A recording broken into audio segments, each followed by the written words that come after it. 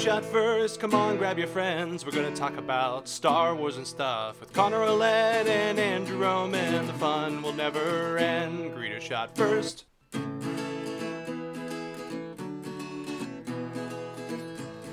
Hey, Andrew. Yes, Connor. Did you go to the movies recently? I have been to the movies on May 3rd. Ooh, yeah? I was there April 30th, which was pretty nice. Yeah? Yeah, I mean, now that we know what happened on April 30th, it's not as nice, but still. I saw Endgame. Yeah? I felt good about it. I saw it as well. It was, I mean, I fear that I'm still in the moment, but like that was just one of the most satisfying, like cathartic, like relieving experiences I've ever had in a theater. You really felt, I mean, it had a perfect conclusion, right? Yes, absolutely. But beyond that, like, I mean, just the amount of just jaw-dropping moments and like actual like fist pumps in the air kind of moments, you know what I'm saying? Like, yes.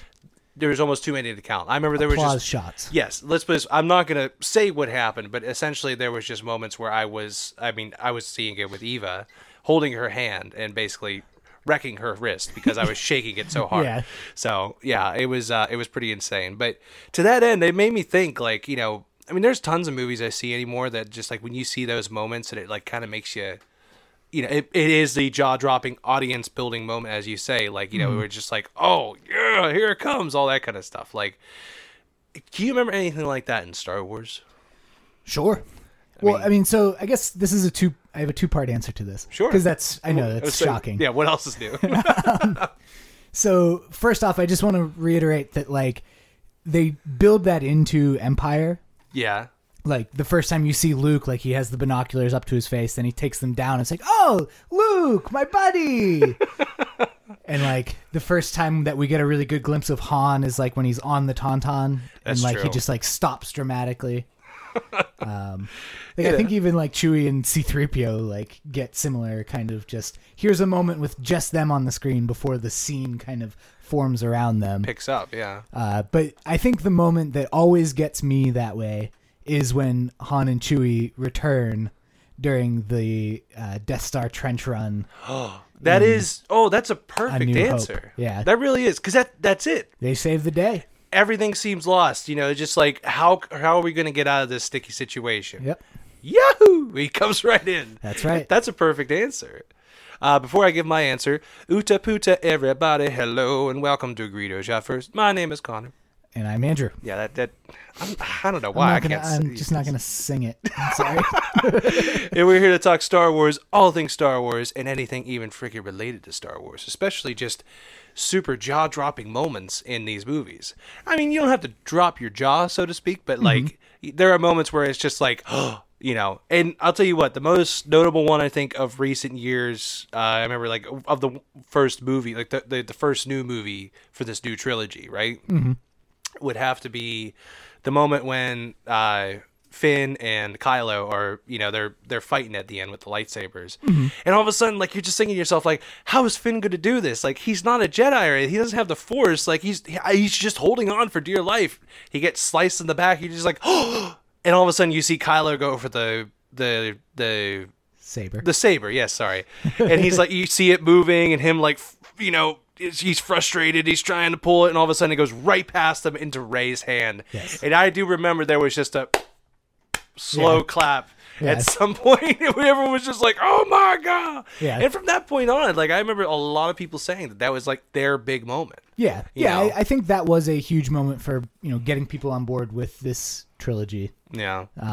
You know, and I think, and I've said it before, but like I get all worked up when Rey and Chewie save the day in The Last Jedi. No, that's by perfect. pulling off all the attackers. It's perfect. I don't understand why, like, they were just like, you know, there's only one ship that's actually in the sky. Yeah. Let's all go for it. Yeah. Everybody pull off. I mean, like, that whole last battle, like, I mean, it seems hopeless, like, the way that they're fighting it. Because, I mean, they're fighting with, like, rust buckets. Yeah. So, I mean, there's one point where Poe's foot comes out of the freaking cockpit. You know, it's just like, what the heck?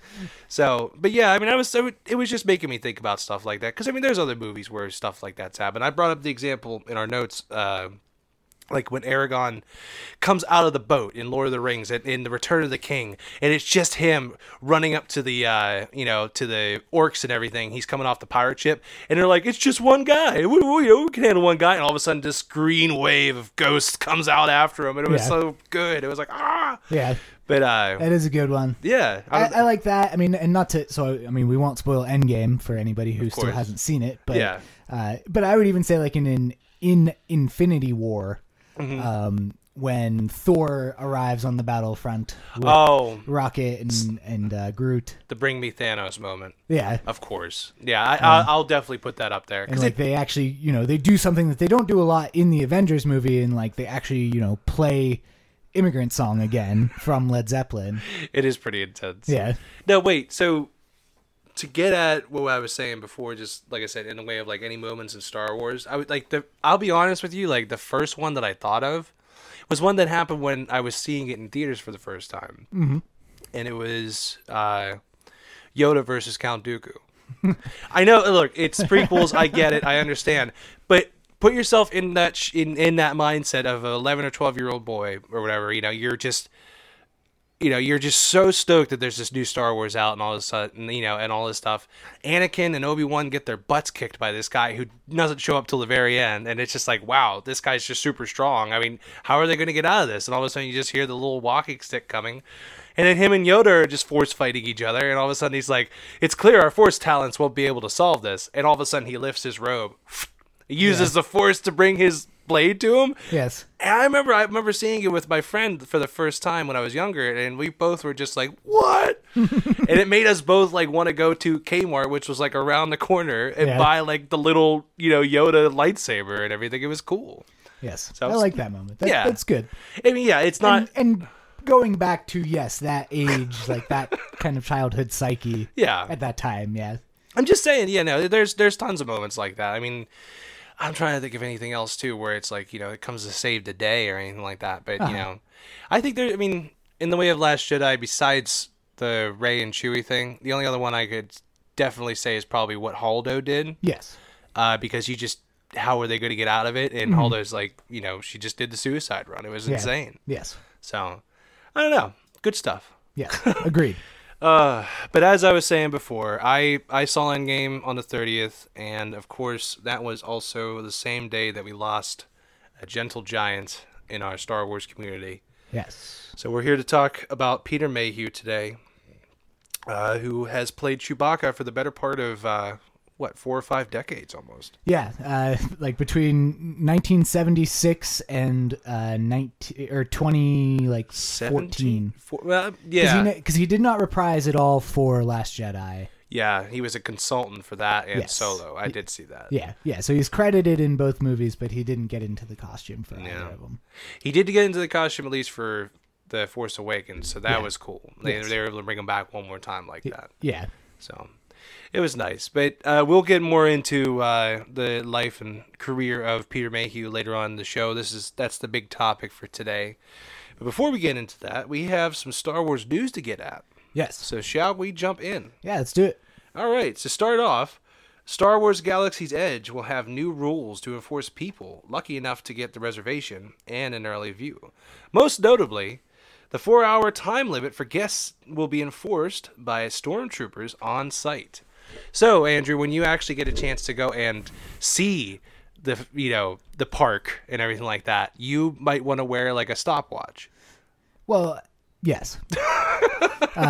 So I guess it was like almost like a semi, like you like kind of outed me without like directly outing me. Sorry. But yes, I got a pass. I don't think we've addressed that since that happened because we haven't gotten together. I know you had brought up that you were going to San Diego, you were going to try, but it's official now. Yes. So it is. Were you able to just kind of like get in under the wire? Well, so here's kind of what my experience was, because I saw this when in this news article that you're referencing, that they had sold out in 2 hours. And I can believe that. And so what happened for me was like I logged in right at like 1:00 Eastern Standard Time, and a couple minutes late. I was a little bit late, and so I was a little bit nervous. But so I just had to sit there for about an hour. Fair enough. and then it was like every 5 or 10 minutes or so, it seemed like my screen would refresh as though it was like inviting a whole new group in. And then they could make their reservations, and then, Simple. but so I was able to get mine. I will say that like when I was, an hour in, really the only thing that was totally booked up was like the first week. Mm-hmm.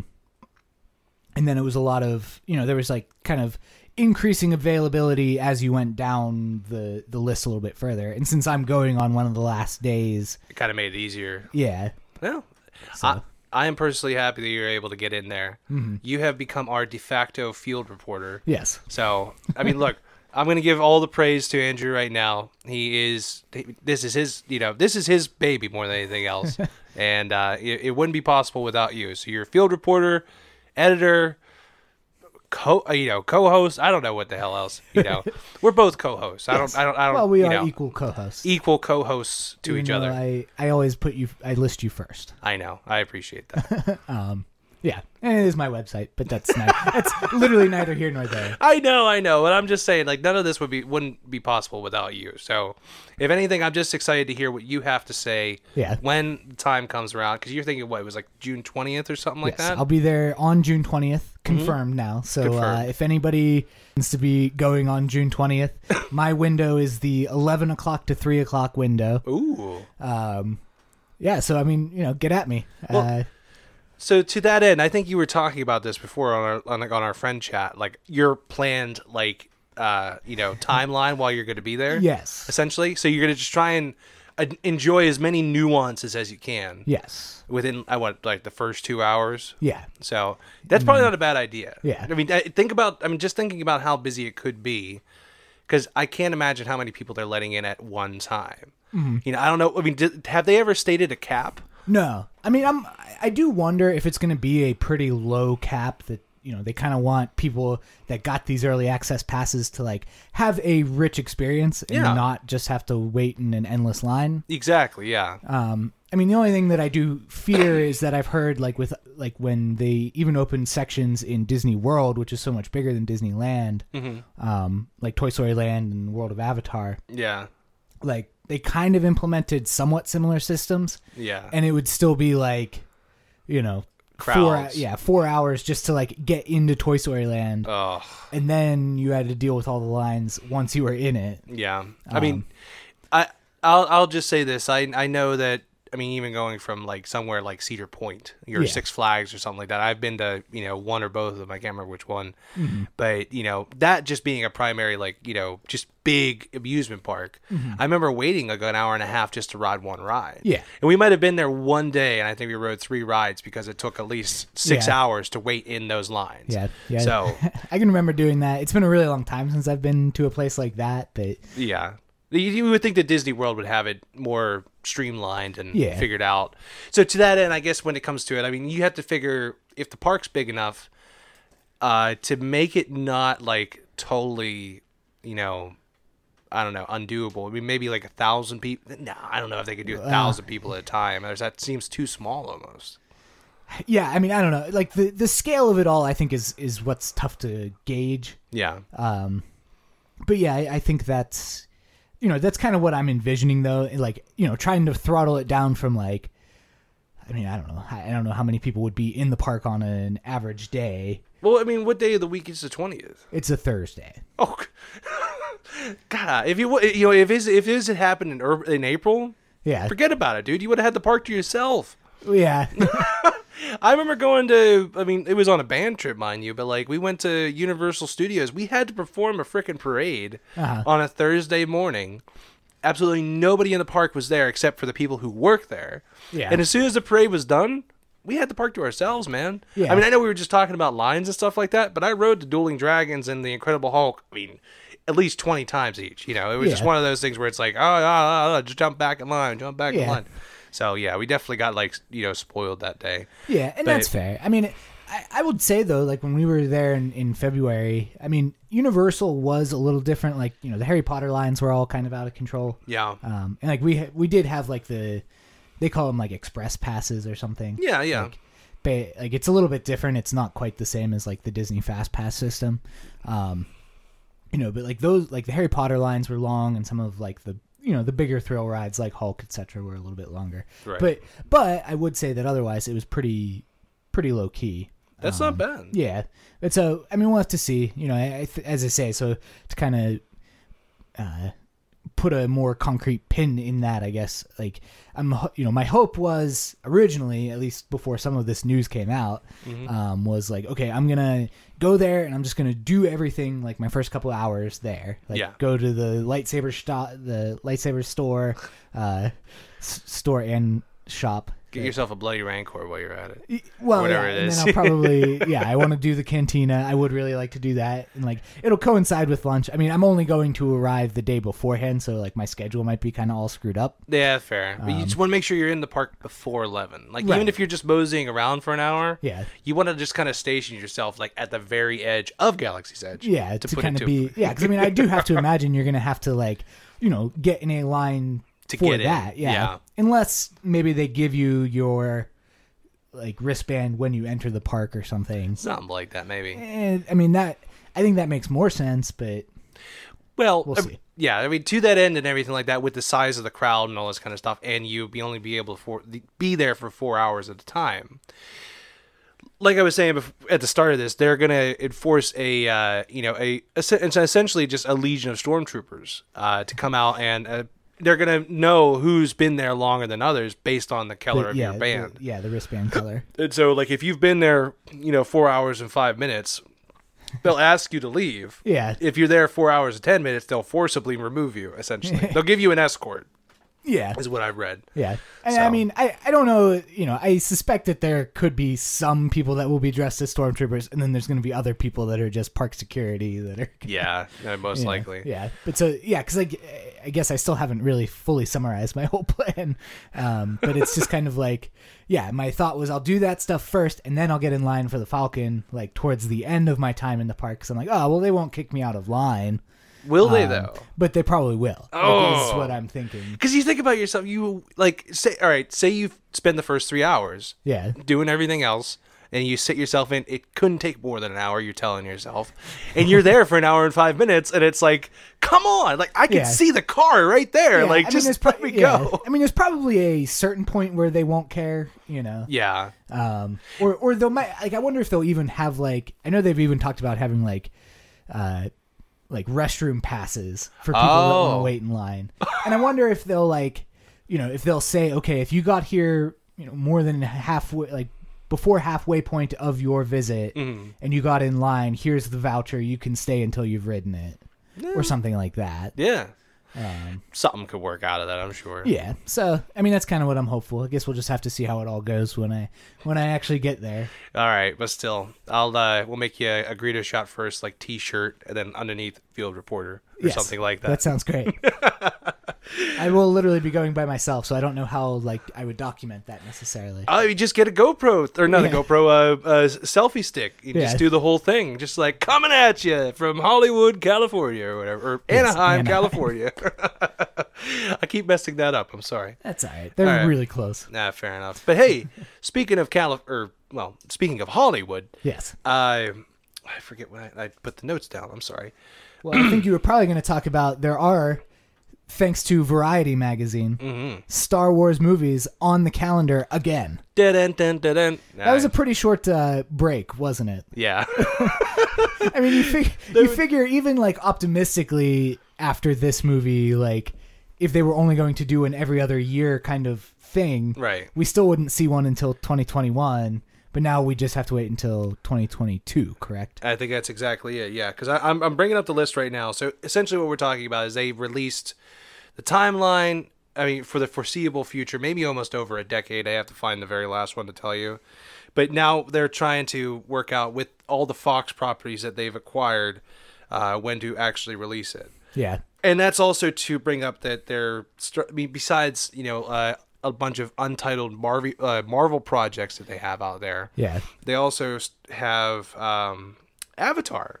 Yeah. Which I'm like... I still can't believe they're making 4 more Avatar movies. I just remember thinking, like, I don't want any more. Yeah. Unobtainium. Like, I am unobtainable to this movie, if that makes sense. Like, I don't want this. Yeah. I mean, Pandora like not to like keep going back to Disney World, but like Pandora at Disney World was freaking cool. No, I've heard great things. I mean, But- it's like a 4D experience, right? Well, yeah, the Flight of Passage, yeah. Yeah. It was. I mean, it was one of the most unique riding ride experiences I've ever had.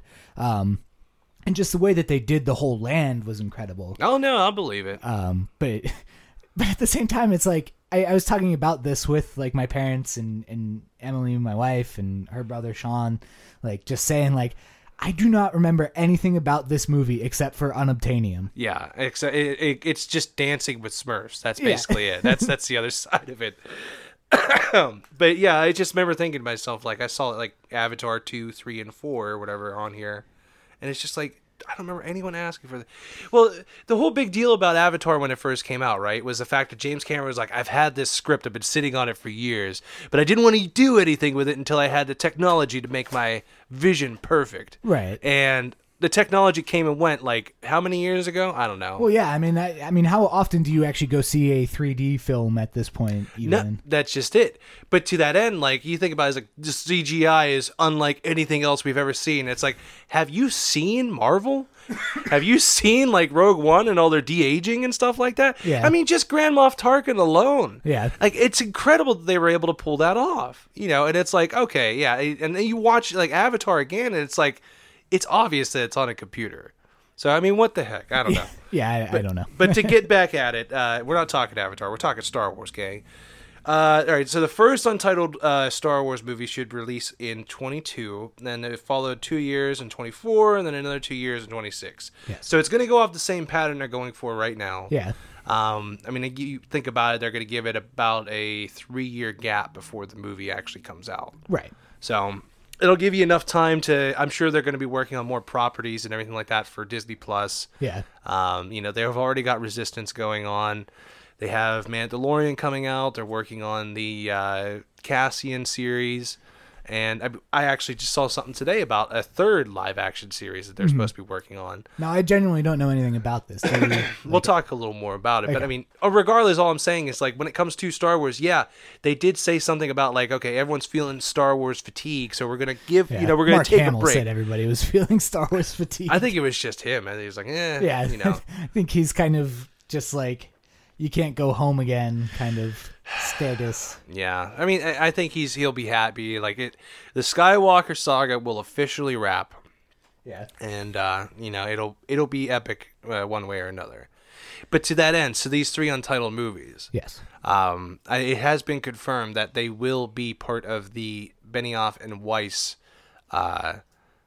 trilogy that they've proposed. Well, has it been officially confirmed, or is it just strongly alluded to? I want to say strongly alluded to. I don't want to Yeah. actually give anyone false hopes, but I've heard more than anything else that, like, you know, I since don't there's know- I rumors. don't know if people will view it as false hope.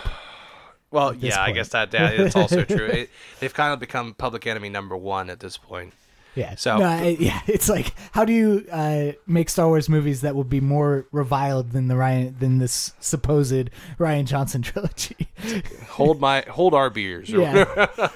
No, I mean, obviously, once again, just for the record, if you're not familiar, I think we both like The Last Jedi. Yeah. I love The Last Jedi. Yes, I like The Last Jedi. And I think we also both like Game of Thrones, even this final season. Of course, yeah, because it's completely unexpected. Yes. You know, it's unexpected that everything you want to happen is or is not happening, so to speak. So it's like, if you wanted this to happen, guess what? It did happen. Yeah. If you don't want this to happen, fine. He'll do something completely worse. And Yeah. it's like, all right, whatever. Yeah. It's Game of Thrones, man. Yeah, This is what happens when you play the Game of Thrones. Well, this is, yeah, I don't know. I mean, I honestly don't mean to like get into a lengthy, fan culture debate or whatever.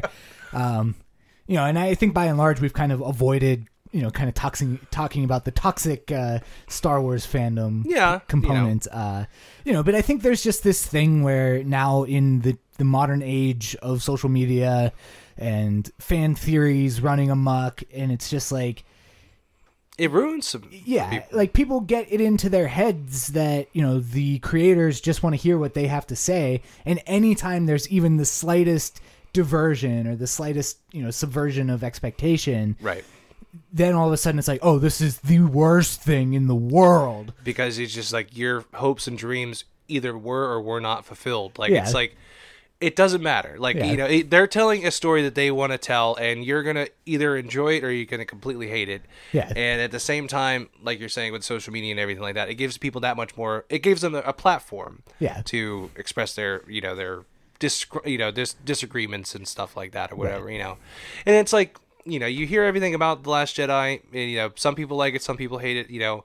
But the fact, at the end of the day, it's still Star Wars, and Yes. you're gonna love it. Yeah. I know I loved every moment of that movie. Like, Yeah. and I also agree with everyone saying that there are problems with it, because what movie doesn't have problems? Right, and that's fair. But And, that's- I would extend that kind of to Game of Thrones somewhat. You know, it's like not every episode this season has been a winner. Yeah, but at the same time, if the show hadn't been doing this kind of stuff, we wouldn't be talking about it. Yes. So it's doing something right. Yeah. That's all I'm saying. I agree. So. Yeah. But I think it certainly makes sense that it's going to be Benioff and Weiss doing their series. Yeah. Whatever it may actually be, if it is Old Republic or if it is going to be just, you know, some further adventure.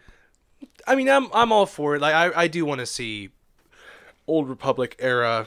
But I mean, we've said it before already that, like, when it comes to Old Republic, it seems like it was just, you know, 10 years ago when it comes to technology and stuff like that. So a lot of people won't even be, like, phased by it, I don't feel like. And I wonder if they'll kind of screw with that and it'll make other people mad. Ooh, like the diehard, like... Yeah, like the very vocal minority, if you will. Yeah. Like, that are going to be like, well, this is not like the Old Republic MMO or KOTOR or...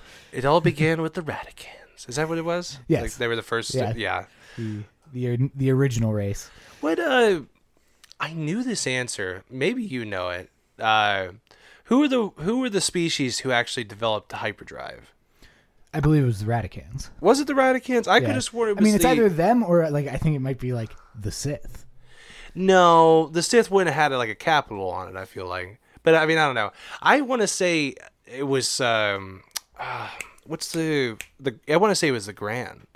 Like the three-eyed guys? Oh. Maybe. I could be completely wrong. Yeah. I remember watching something one day and they were saying, like, this is when, you know, this technology was founded and they were able to actually, traverse the galaxy. So maybe it was the Radicans. I don't know. Yeah. But, I just feel like they did so much of the early building that it would stand to reason that it was them.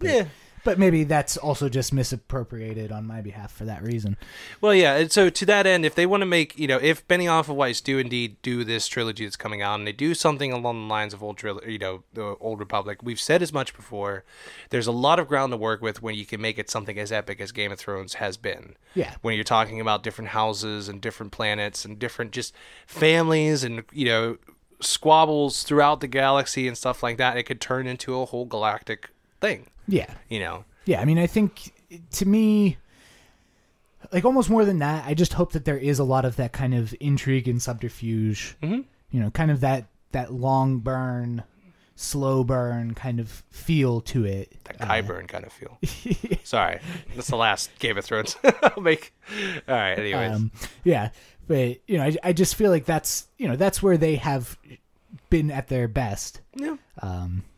You know, I just think that there's a lot of room for intrigue within the Star Wars universe. Exactly. You know, a lot of times the stories are just kind of black and white, good versus evil, no real equivalence. Yeah, so it will be interesting to see if they decide to dive even further into that kind of mindset. Yeah. So, but yeah, I mean, to me, that's obviously huge news. Again, it's like barely any real time off. Yeah. Relative to anything else. And like I said, you know, if you are a Star Wars nut and you're just jonesing to see some material from this future trilogy, you're going to have plenty to occupy yourself, you know? Yeah, exactly. I mean, there's a lot coming out before then, so it's not like, it's not like you're going to be without anything. Yeah, and if you're without anything, watch Clone Wars. Yeah. Watch Rebels. Watch Rebels, watch Resistance. Oh my God, Rebels. Yeah, I mean, yeah. Well, yes. I just finished it finally, and I just want to talk your freaking face off about it. Yeah, we'll do that. I mean, maybe next time, maybe not next time. We'll see. We'll see how we want to play it, but still, all kinds of good. Have a few irons in the fire. Yeah, exactly. We have ideas, so that's all that matters. All right, the last bit of news that I got on here, they have announced Journey to The Rise of Skywalker, a new book line. Yes. So they've done the same thing with the past couple movies with The Last Jedi and The Force Awakens, where they'll release a number of tie-in novels and comic books and children's books in general that just relate to the movie in one way or another. Like it could be just little Easter eggs here and there, stuff like that. One of the more popular novels to come out of the Force Awakens journey was the Aftermath series. It originally started off as just a journey to Star Wars kind of deal. It turned into its own thing that everyone just kind of loved. And, it was the same thing with The Last Jedi. They were trying to fill a couple holes here and there about different characters and their motivations and whatnot. And so now with this, I mean, there's a couple books that are already, like, they're jumping off that maybe you really want to actually, like, jump at it. In particular, the very first one they bring up is called Star Wars: Resistance Reborn. And it's written by Rebecca Raunhorse. I'm actually not totally sure. But Rebecca, thank you for writing this book. I'm just sorry that I messed up your name. Essentially, it's just a short story that it follows Poe, Leia, Finn, and Rey while they tried to rebuild the Resistance after the defeat of the Hands of the First Order at the end of The Last Jedi. So that right there is the kind of stuff that I always want to get from books. Yeah. What happened? Right. The Last Jedi ended with everybody on the Millennium Falcon, and it's like, well, what happens next? It's the next logical question. Yeah. And I'm kind of impressed. Like, I feel like that hasn't been the modus operandi so much for a lot of the new Disney canon books. Yeah. I feel like a lot of times they kind of just want to leave all of the actual story stuff alone, so that they could revisit it if they wanted to. I mean, I guess obviously it's a little bit of a different circumstance if you're going to make Leia a main character in this. Well, so I mean, to that end, they're going to have at least. We've already said that there's going to be a time jump in between these two movies. I mean, at the very least, it's going to be about a year apart from each other. Mm-hmm. And so there's plenty to do within a year's time that can add to a book or something like that, building up a Resistance or what have you. But I mean, to that end, like, when it comes to other books, like you were saying, just more often than not, the past couple books that I've read have been prequel books. Mm-hmm. And I mean, even before that, like I was talking about the Aftermath series for Force Awakens, when that came out, it was following after the events of Return of the Jedi. Right. So, I mean, you never know. It's like, they could just be playing everything super close to the vest, so no one knows what's going to happen, but in the last movie that's going to come out, but I'm sure they're going to drop some obvious like tidbits and Easter eggs here and there and stuff like that. But when it comes to kind of like building this world in between, that's where I'm interested in this book in general, because it is going to follow the new cast of characters. It's not just the novelization of one of the movies. It's actually going to be a separate adventure that involves all these characters that, you're starting to learn more about. And that's what makes me excited. Yeah, I agree. I mean, that definitely piques my interest. But what else we got? Oh, so otherwise, we also have one called The Force Collector. It's written by Kevin Shinnick, and it is a young adult novel. It says here, in the journey to Star Wars, The Rise of Skywalker young adult novel set just before The Force Awakens, a restless teenager sets out to discover what connection his mysterious Force powers have to the fabled Jedi and what the Force has in store for him. Okay. So, to that end, I mean, if you look at the cover of it, it almost looks like he's just on Jakku, kind of doing the same thing that, Rey was doing at the beginning of The Force Awakens. She was just kind of like a junk piler. So I don't know if there's something like, maybe he is another like lost Jedi, youngling or something to that end. I'm not totally sure.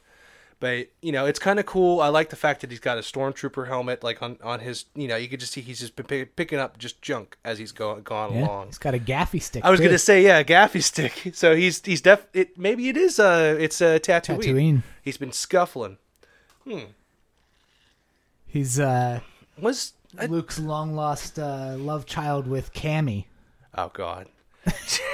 Cammy was his original love interest, wasn't it? Like, yeah, was that Tosche Station? Yeah, the infamous deleted scenes from A New Hope. Did you?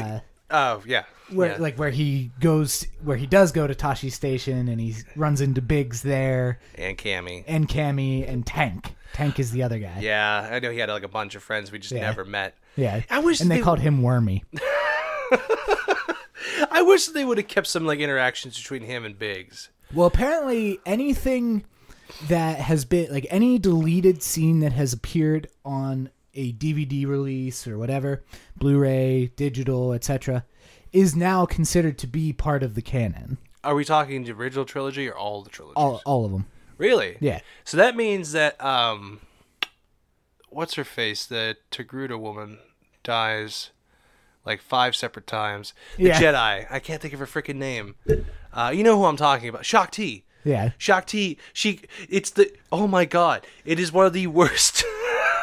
It's one of the worst deleted scenes you've ever seen, and it's like Shakti's being held by General Grievous. This is Revenge of the Sith, and she says like "forgive me" or something like that in front of Obi-Wan and Anakin. She just gets stabbed right in front of him, and all of a sudden Obi-Wan and Anakin look at each other and they're like they start doing baseball signals to each other, and they're like, all right. And he's like, Obi-Wan starts like smoothing out his mustache, and Anakin's like pulling on his ear, and it's like, what are you guys doing? Like, you just saw one of your friends die, and you're trying to be silly about it. Like, it's not good timing, guys. Yeah, that's pretty good, actually. I like that. But all right, so that's canon. Cool. Yeah, I'm good with that. Yeah, that was like something that was like one of Disney's first announcements, so they're like subject to change it, I guess. Yeah. Or it might have even been like a very, very late George Lucas announcement or something. Maybe. He still has final say in my heart. Yeah. But yeah, so that's something that I have learned recently. So like that would be considered part of it, and I'm trying to think like some of like the previously unaired shots like of the Wampa invasion in Echo Base in Empire. God. We were just talking about this last time we were together with the games and that. We were talking about the all of our favorite games, top 5. Yeah. And one of the ones I brought up was the arcade game, and that was one of the things you could do was the Wampa invasion. Yes. You're just like trying to kill it. Real quick, Cammy, she makes an appearance in the Last Jedi novel. Did you know that? No, I did not know that. In the beginning of the novelization for the Last Jedi, it actually follows Old Man Luke while he's still on Tatooine. Okay. And it's an alternative history. Okay. It's him waking up and like just thinking about his life as a moisture farmer. And like he marries Cammy. He marries Cammy, yeah. It's his wife, and they have like a nice small farm and everything. And it's all the history of like whenever the stormtroopers finally came to the homestead, they took the droids away, and then Obi-Wan was able to save Luke's life by saying his name is Luke Lars, not Luke Skywalker. And he's able to walk off and save the day and all that kind of stuff.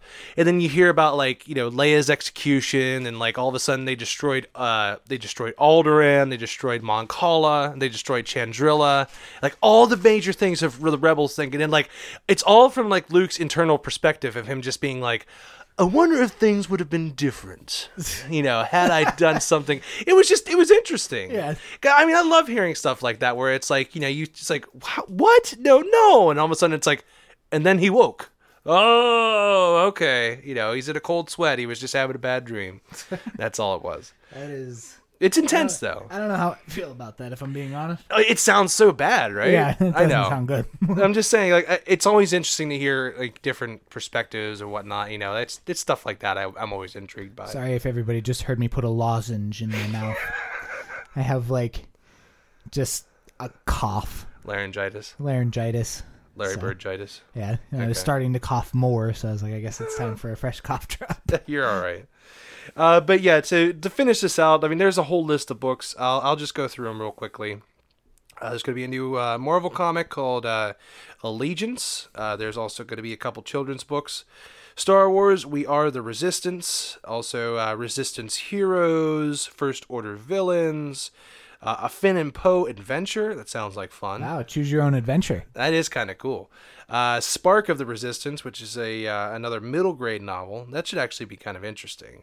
Yeah. Because it looks like this will follow, let's see here. Rey. Yeah, when a distress plea goes up from the isolated planet Minfar, Resistance heroes Rey, Poe, and Rose hear the call. Together they will face down a First Order battalion, terrifying creatures, and a weapon that could change the course of the war. Wow. Of the war. Anyways, we also got another slew of IDW publishing Star Wars adventure comics that are coming out. Mm-hmm. This is always my favorite. The Ultimate Star Wars guides. You know what I mean? Yeah. This is here. It has a foreword by Anthony Daniels on it, which is kind of cool.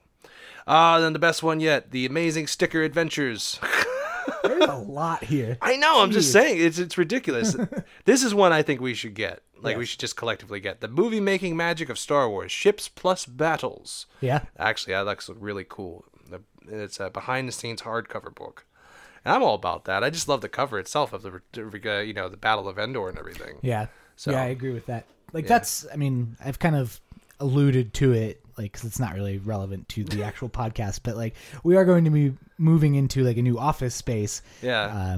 And I kind of want to have some real decorative feature coffee table books and stuff to show off there. So that might be on the list. We mentioned that Han Solo book a while back. I saw it actually. You did? Is it out? It is. It's out now. It looks really cool.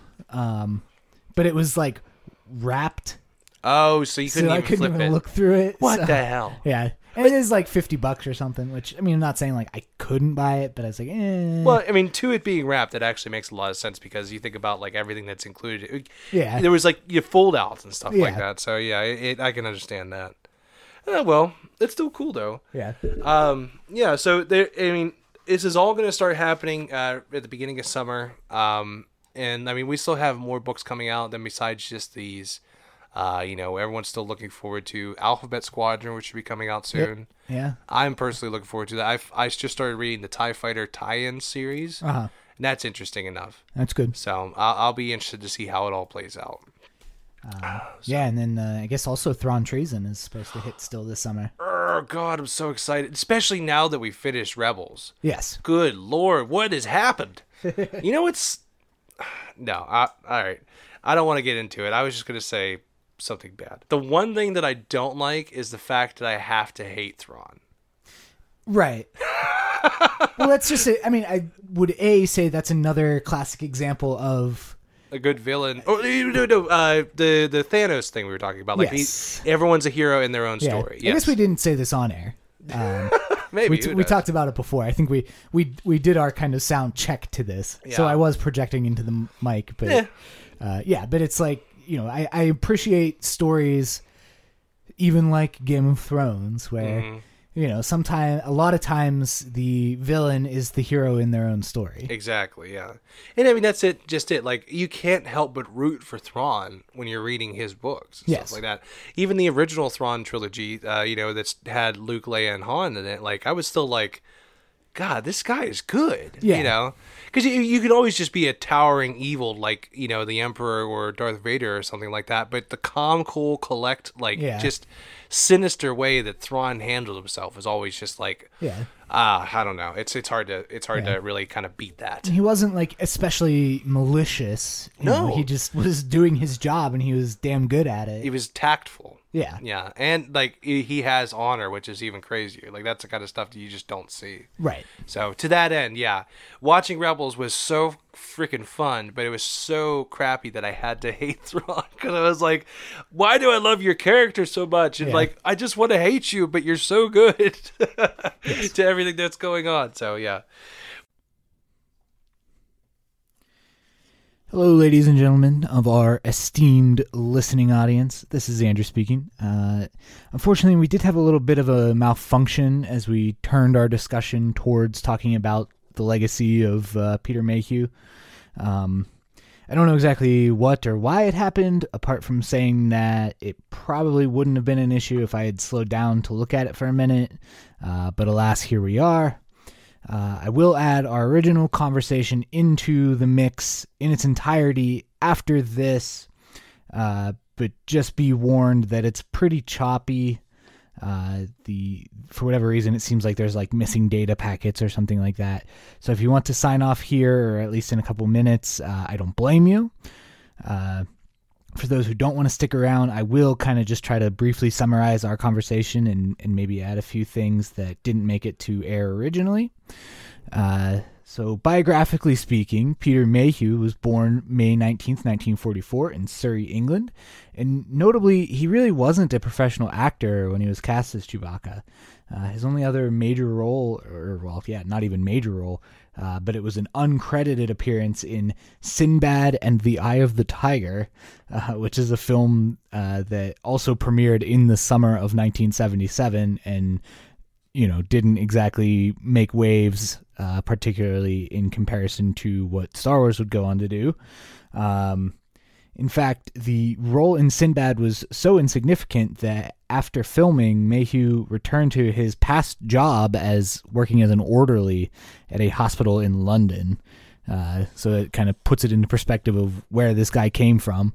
When it came to his role in Star Wars, Mayhew was invited to audition by Star Wars producer Gary Kurtz, and allegedly, as soon as he stood up in front of George Lucas, Lucas cast him on the spot. Both he and David Prowse were given a choice between playing either Chewbacca or Darth Vader. Conveniently enough, Mayhew chose Chewie because he wanted to be a hero, while Prowse was all too happy to play the villain. So kind of good matches for their personalities there. Mayhew would go on to base his performance as Chewbacca on a number of large animals that he just spent some time observing at the London Zoo in order to kind of lock down some of the unique mannerisms of the character. Overall, Peter Mayhew played Chewbacca for basically 40 years. He, first appeared in Star Wars in 1977, and that runs through 2015 in The Force Awakens. So 5 different Star Wars films, as well as 2 Star Wars television programs, the Holiday Special, and he actually appeared in Season 3 of Star Wars The Clone Wars. I don't know exactly what he did then, but it is a credited appearance on his IMDb, so it must be true, of course. But, in addition to that, he also has made, how many countless guest appearances on different popular media, such as like The Muppet Show and other shows like that along the way, in the role of Chewbacca, as a major brand ambassador for Star Wars. Ever since somewhere along, sometime during The Force Awakens, the role has been portrayed by Yuna Suetamu now, Chewbacca that is. During and after the making of The Force Awakens, Peter Mayhew kind of took Suetamu through what is dubbed a Wookiee boot camp to help him appreciate the mannerisms and kind of, make the appearance look more uniform. Famously, they do share scenes in The Force Awakens. You'll hear this in the part that Connor and I did together. But we kind of suspect that, some of the less active scenes are probably the ones with Mayhew, such as like when he and Han first arrive back on the Falcon for the first time in years, and Han says to him, "Chewie, we're home." And I have to imagine, potentially some of the scenes surrounding Han's demise. Spoiler, I guess, if you haven't seen The Force Awakens. I don't know why you're listening to this podcast if you haven't seen The Force Awakens. But I would certainly pin those as Mayhew scenes, and maybe some of like the battle scenes from Takodana would be the scenes that Yuna Suetamu performed. Mayhew did receive a credit in Star Wars The Last Jedi as a Chewbacca consultant. So he is credited for that film as well. And he famously actually wasn't real involved with Solo, but he did give his vote of confidence to Yuna Suetamu in his portrayal in Solo, which, I think for fans of the character Chewbacca, I think that's one of the best portrayals that we really have out there. He kind of gets to do a lot of the things that are alluded to in the original trilogy, but never really came to fruition, and some of that physicality really kind of breaks through in Solo. for what it's worth, part of why we're kind of covering this now is that just over this past weekend, Yuna Suetamu penned a really nice memorial to Peter Mayhew in Time magazine. So if you haven't had a chance to read that, you should definitely check it out. The legacy of the Chewbacca character was, has only grown and expanded in the expanded universe, in which Chewie's so-called life debt, which is kind of an expanded universe concept to begin with, expanded from just Han to Han and Leia, and then from Han and Leia onto their children as well. And, it kind of helped to further cement, Chewie's legacy as a protector, and a lovable furball. Peter Mayhew, outside of Star Wars, he has a handful of credits, but not a lot of major kind of stories where he played major roles. He was kind of largely either typecast or kind of reprised either himself personally or some version of Chewbacca in most of the appearances that he made after Star Wars. But he was also super duper active on the sci-fi convention scene, and probably has reached out and directly impacted, hundreds of thousands of people along the way. He's also known for, he actually did a couple of children's books with his wife called Growing Up Giant and My Favorite Giant. So I think, that would be one of the things that he would like to have his legacy remembered for is kind of like his outreach with children. I know he was super involved with the 501st, showing up for a lot of appearances or recording little bits for them or whatever the case may be. And I think that was kind of a hallmark of his life outside of Star Wars, directly.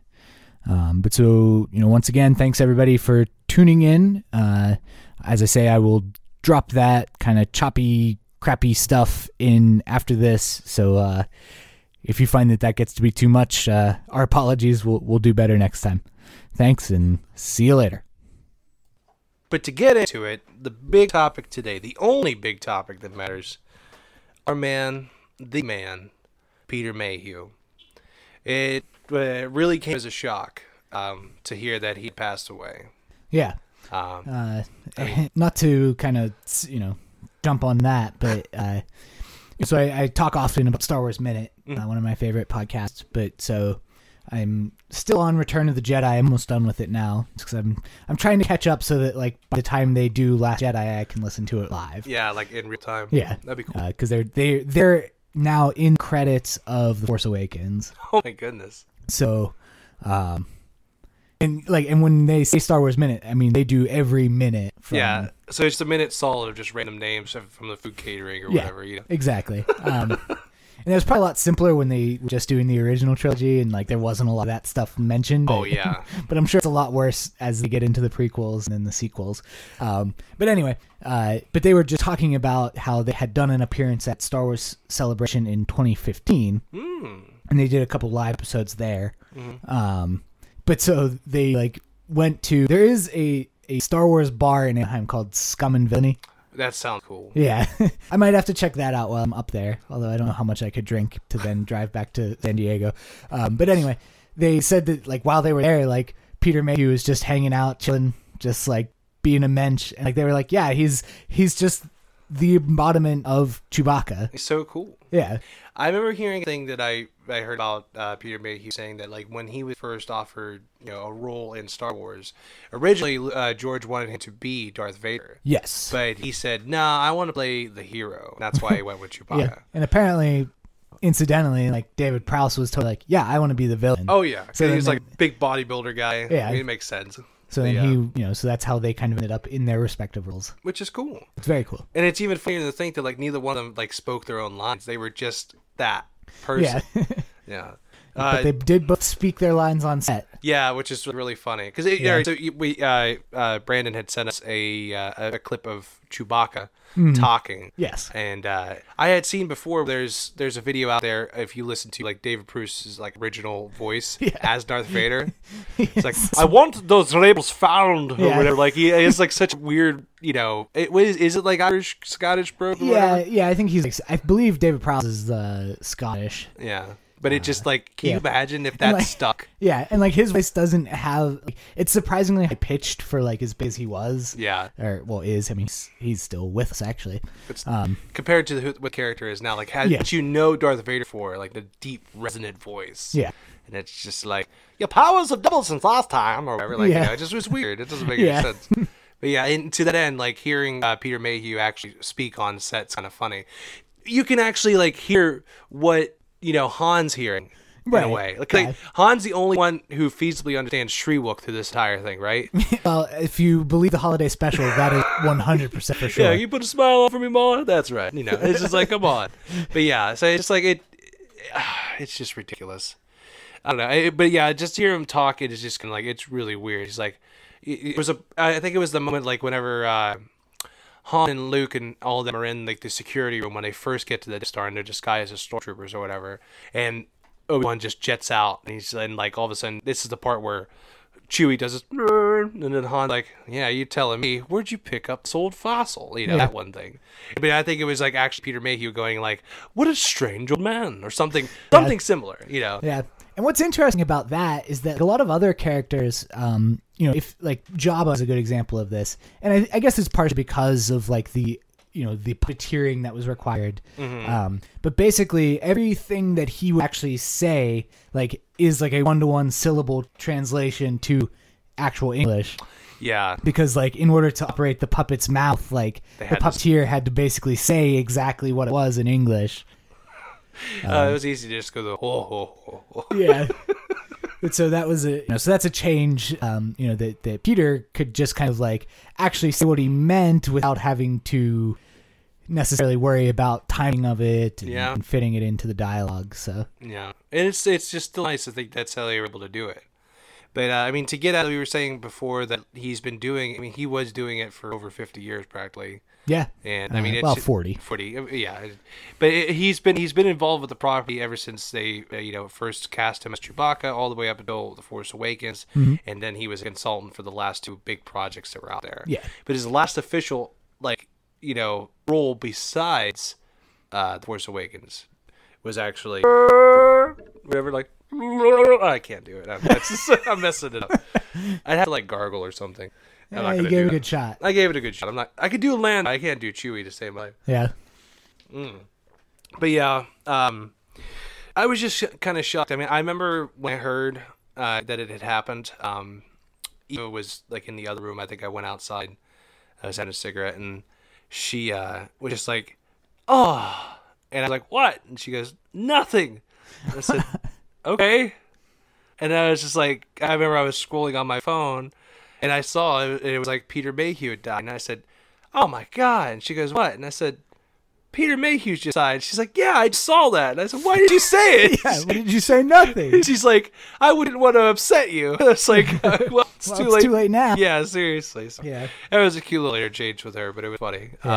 Yeah, that was kind of, I mean, for me, I will say, like, that was, I was kind of on social media embargo, so to speak. Oh, that's right, because you had I hadn't seen Avengers yet. Yeah, so I think it kind of, came up in our group chat that we were having, and yeah, like, I think I genuinely just kind of, like, was sitting on the couch, like, I was either like, playing video games or, like, watching hockey or something, and just, like... anything. Kind of, like, bummed out, just kind of had to veg for 10 or 15 minutes. And I think, the thing that is so sad about, like, with Peter Mayhew, I mean, obviously, he lived a great life. I mean, he lived to 74, which is no small feat for somebody of his size. And all the surgeries that he's had to have. Yeah, I mean, he had, like, spinal surgery just last year. Yeah, and then he had knee surgery when he was, like, a lot younger, because it was, like, something was up with it. So he could barely even walk. Yeah, and I think he had to have both knees done again, like, following Force Awakens or something like that. Something, yeah. But it's just a reminder of, like, the mortality of the characters particularly from the original trilogy, obviously. Yeah. Because you look at, even I'm not saying anything bad is going to happen to him, but you look at a guy like Harrison Ford, who's older than Peter Mayhew was. Yeah. And it's just kind of like, wow, like it's scary. Yeah. That generation is quickly all of a sudden starting to fall. I mean, when you think about like that original four, if you will, of Han and Chewie and Luke and Leia, we only have half of it left. Yeah. And then if you extend out to 3PO and R2D2, Kenny Baker had passed a few years ago. Right. So then we have 3 left. Yeah. And then, with any luck, Lando will make it out of the last movie unscathed. We'll have 4 left. But, it's just still kind of like, it's just one of those things. I remember like when Carrie Fisher passed away, it was just like, you never would have thought it would happen. Right. And you can't imagine, your heroes such as they are, like, being mortal in a sense. Yeah. But that also just speaks to the character of Chewbacca. Mm-hmm. The fact that, Chewie, no matter what, if his original, actor, has passed away, he could still live on in many different forms. I mean, I think some of Chewbacca's most memorable moments come from just in the books. Right. Like I remember just falling in love with his like little arcs. In the Thrawn trilogy, he was super protective of Leia, and like it became her, like, because he extended his life to her, like it's her whole family and everything. So I mean, as the expanded universe goes on, like that continues to grow. Mm-hmm. So as Han and Leia have more children, he protects them all. Yeah. Then his family comes in and protects them even more. Yeah. And Lumpy actually comes back, kind of to pick up the life debt. It's Wario for short. So. I read the book. I'm just gonna call him Lumpy. I'm cool with that. Nah, you're right. But yeah, so I mean, it's very sad. It's heartbreaking. But as we were saying before, he's gonna live on. The new actor they have for him, we've learned how to pronounce his name successfully. Yeah. Let's on 3. 1, 2, 3. Eunice Otamo. What you said? Eunice Satamio or whatever. Wait. Yeah. Eunice Satamio. Siotamo. Either way, Eunice, he picked up the reins in The Force Awakens. Yes. And he went on to actually portray him for the whole movie in The Last Jedi as well as in Solo. Yeah. And Peter Mayhew gave his seal of approval, which was a big deal for him. Yeah. And you think about it, like, it's like we were saying before, like, imagine you're the character who's, just happens to be the right height and everything for it, right? Yeah. And, you're made for this role. And, the person who created this character that so many people love, just his mannerisms and everything alone, like, to have that person tell you that you're going to do great and, like, whatever happens, I give you, full reign to just keep at it, keep with it. It's like, it had to make him feel so great. And, like, I mean, we had a couple articles we were reading just saying that, like, with him giving the blessing and everything like that, Eunice is very confident in himself. For many projects to come, and honestly, some of the stuff that Eunice has done with the character have been some of my favorite moments. Yeah, I mean, I agree. I mean, obviously, I think it is kind of, again, one of those kind of quiet reflection moments where it's like, I think some of Chewie's best stuff definitely comes in Solo. Mm-hmm. Anyway, I don't know that he has a whole lot to do in Last Jedi. No, he pretty much just hangs out by the Falcon while they're on. While they're training, he'll eat a bird or two and then become friends with them. Yeah. And he gets, he has this awesome flying scene, which I've talked about ad nauseum at this point. Yeah. But it's not a lot of like physicality. No, the only physical part was when he just busts the door down. Right. Yeah. That's about it. Yeah. But then, I mean, obviously in Solo, he has a lot to do. Probably some of his most kind of physical. It was some of the performance to date. It was some of the great stuff you ever saw. Like, you actually got to see him rip some arms out of sockets and stuff Prove like that. That it wasn't just a myth. Yeah. I think my favorite part was just seeing him take one of the guards on Kessel and just kind of pile drive him into the ground. Like, just the way he like bodily picks him up, like grabs by the belt and the collar and just kind of and then throws him on his head. Like, that dude's dead. I don't know who you tell. Like, he's not stunned. Like, I'm pretty sure his head's turned backwards and to the left, son. Yeah. Like, his spine's all like crooked out. Like, it's not good. Yeah. So, but no, absolutely. And then, I mean, he, as much physicality as he had behind his attacking and whatever, like, he also had humor. Yeah. Like, it's subtle sometimes, but like, he played the part of, the companion more or less, like, really well. Yeah. So. Yeah, absolutely. And one of the things that I liked, I mean, and to put it into perspective, why we think it's worth it to still talk about Peter Mayhew, even though we are, probably very much towards the tail end of that. I mean, just this past weekend, Eunice. See, now you're gonna make me mess it up. Sorry. I said it right the first time. The Jonas brother. Eunice Suetamo. Suetamo, yes. That's what I said. He actually, I mean, he kind of wrote an article that was picked up by Time Magazine. Yeah. One of the most widely distributed magazines out there. Say, you heard of it? Yeah. It's about time. No. But like within that, he kind of details how how even within Force Awakens, like, there's no telling them apart who's playing Chewbacca at what time. I couldn't. Yeah. To save my life. I mean, I kind of want to go back and watch that now because, I mean, one thing I've learned, like even, listening to Star Wars Minute or other podcasts is like, if you pay a lot of attention, and this has actually been going around on Reddit. I don't know if you saw this, Connor. What's up? It's like a scene from Phantom Menace where apparently Samuel L. Jackson was busy.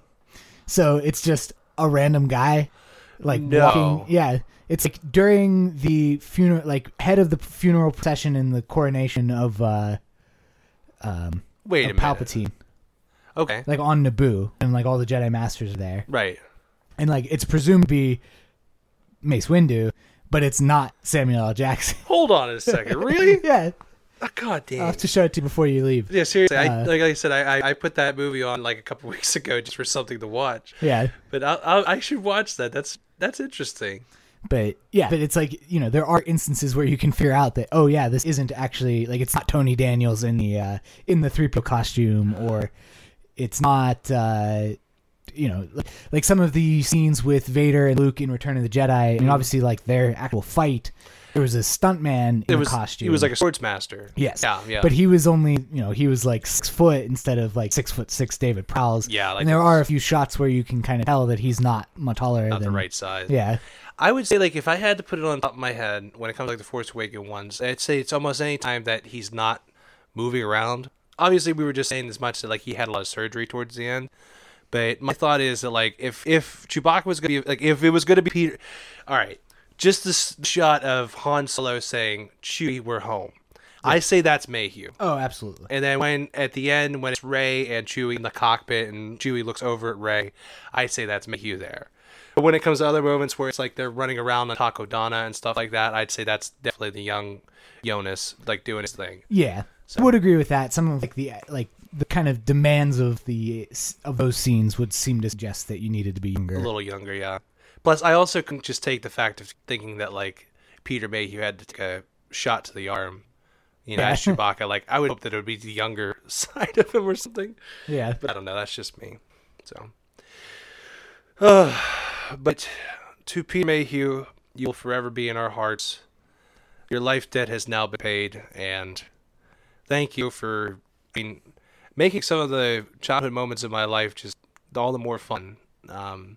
I feel like when it comes to trying to tell people about Star Wars that have like no inkling on how they would even want to do it, I always say like if you're gonna try and like anything about this series, everyone loves Chewbacca. Yes. You may not agree on how the Force works. You may not care about lightsabers. You may not care about the Empire, the First Order, what have you, anything like that. But Chewbacca is always going to be one of those people who just comes out and, it'll stay with you because it's just such a lovable character and a strong character at that. He's loyal, he's strong, he's caring, and it's going to be sad to see him not a part of it. So. Yeah, I agree. I believe he even made it to this past celebration, and I know that. Obviously he was huge on the con kind of circuit. Yeah. So I feel like he not only the actual role in the films, but just I think he was always described as somebody that you could walk up to and have a conversation with. I do remember seeing him at least once at a Steel City Con, but I think I was too timid to go and say hi at the time. Yeah, I think that's one of those parting kind of thoughts that, I think he probably, whether he really recognizes it or not, he's probably helped out, hundreds of thousands of people around the world. Yeah. So, we will miss you, buddy, and we hope that your character lives on for generations and generations after that. So, all right, I had a good time. I had a great time, and then it got sad. Now you make me seem like a butt wipe. No, I wasn't trying to do that. I'm just saying, like, it's just like we were all like up in the air and everything, and then we started talking down. It's like, okay. Yeah. You know? No, it did. It kind of like dropped off, like, getting very waxing nostalgic, I guess. I'm sorry, yeah. But yeah, I figure that's how everyone kind of looks at it or whatever. But No, I agree. I mean, it's not going to be the same without, we shall raise our glasses to the holiday special. Yes. And, hopefully we'll make that like a yearly thing or something. I don't know. We'll figure something out. Yeah. I would do that. What the hell? I would get back into it. Now that I've like survived it, it's like, okay, I can do this again. I would like to, if we did do it, like, as we were saying, I'll try and do it every year, like get somebody new and just ask them their experience on it or something. So and then we might be onto something there. What the hell? Yeah, I guess not to kind of take words out of your mouth, Connor, but let's I guess we can kind of start to wrap this up. Yeah. We are Greedo Shot First. You can find us on Facebook, subscribe on iTunes, Check or us out. wherever you get podcasts. Check us out at Reggie's House Podcasts.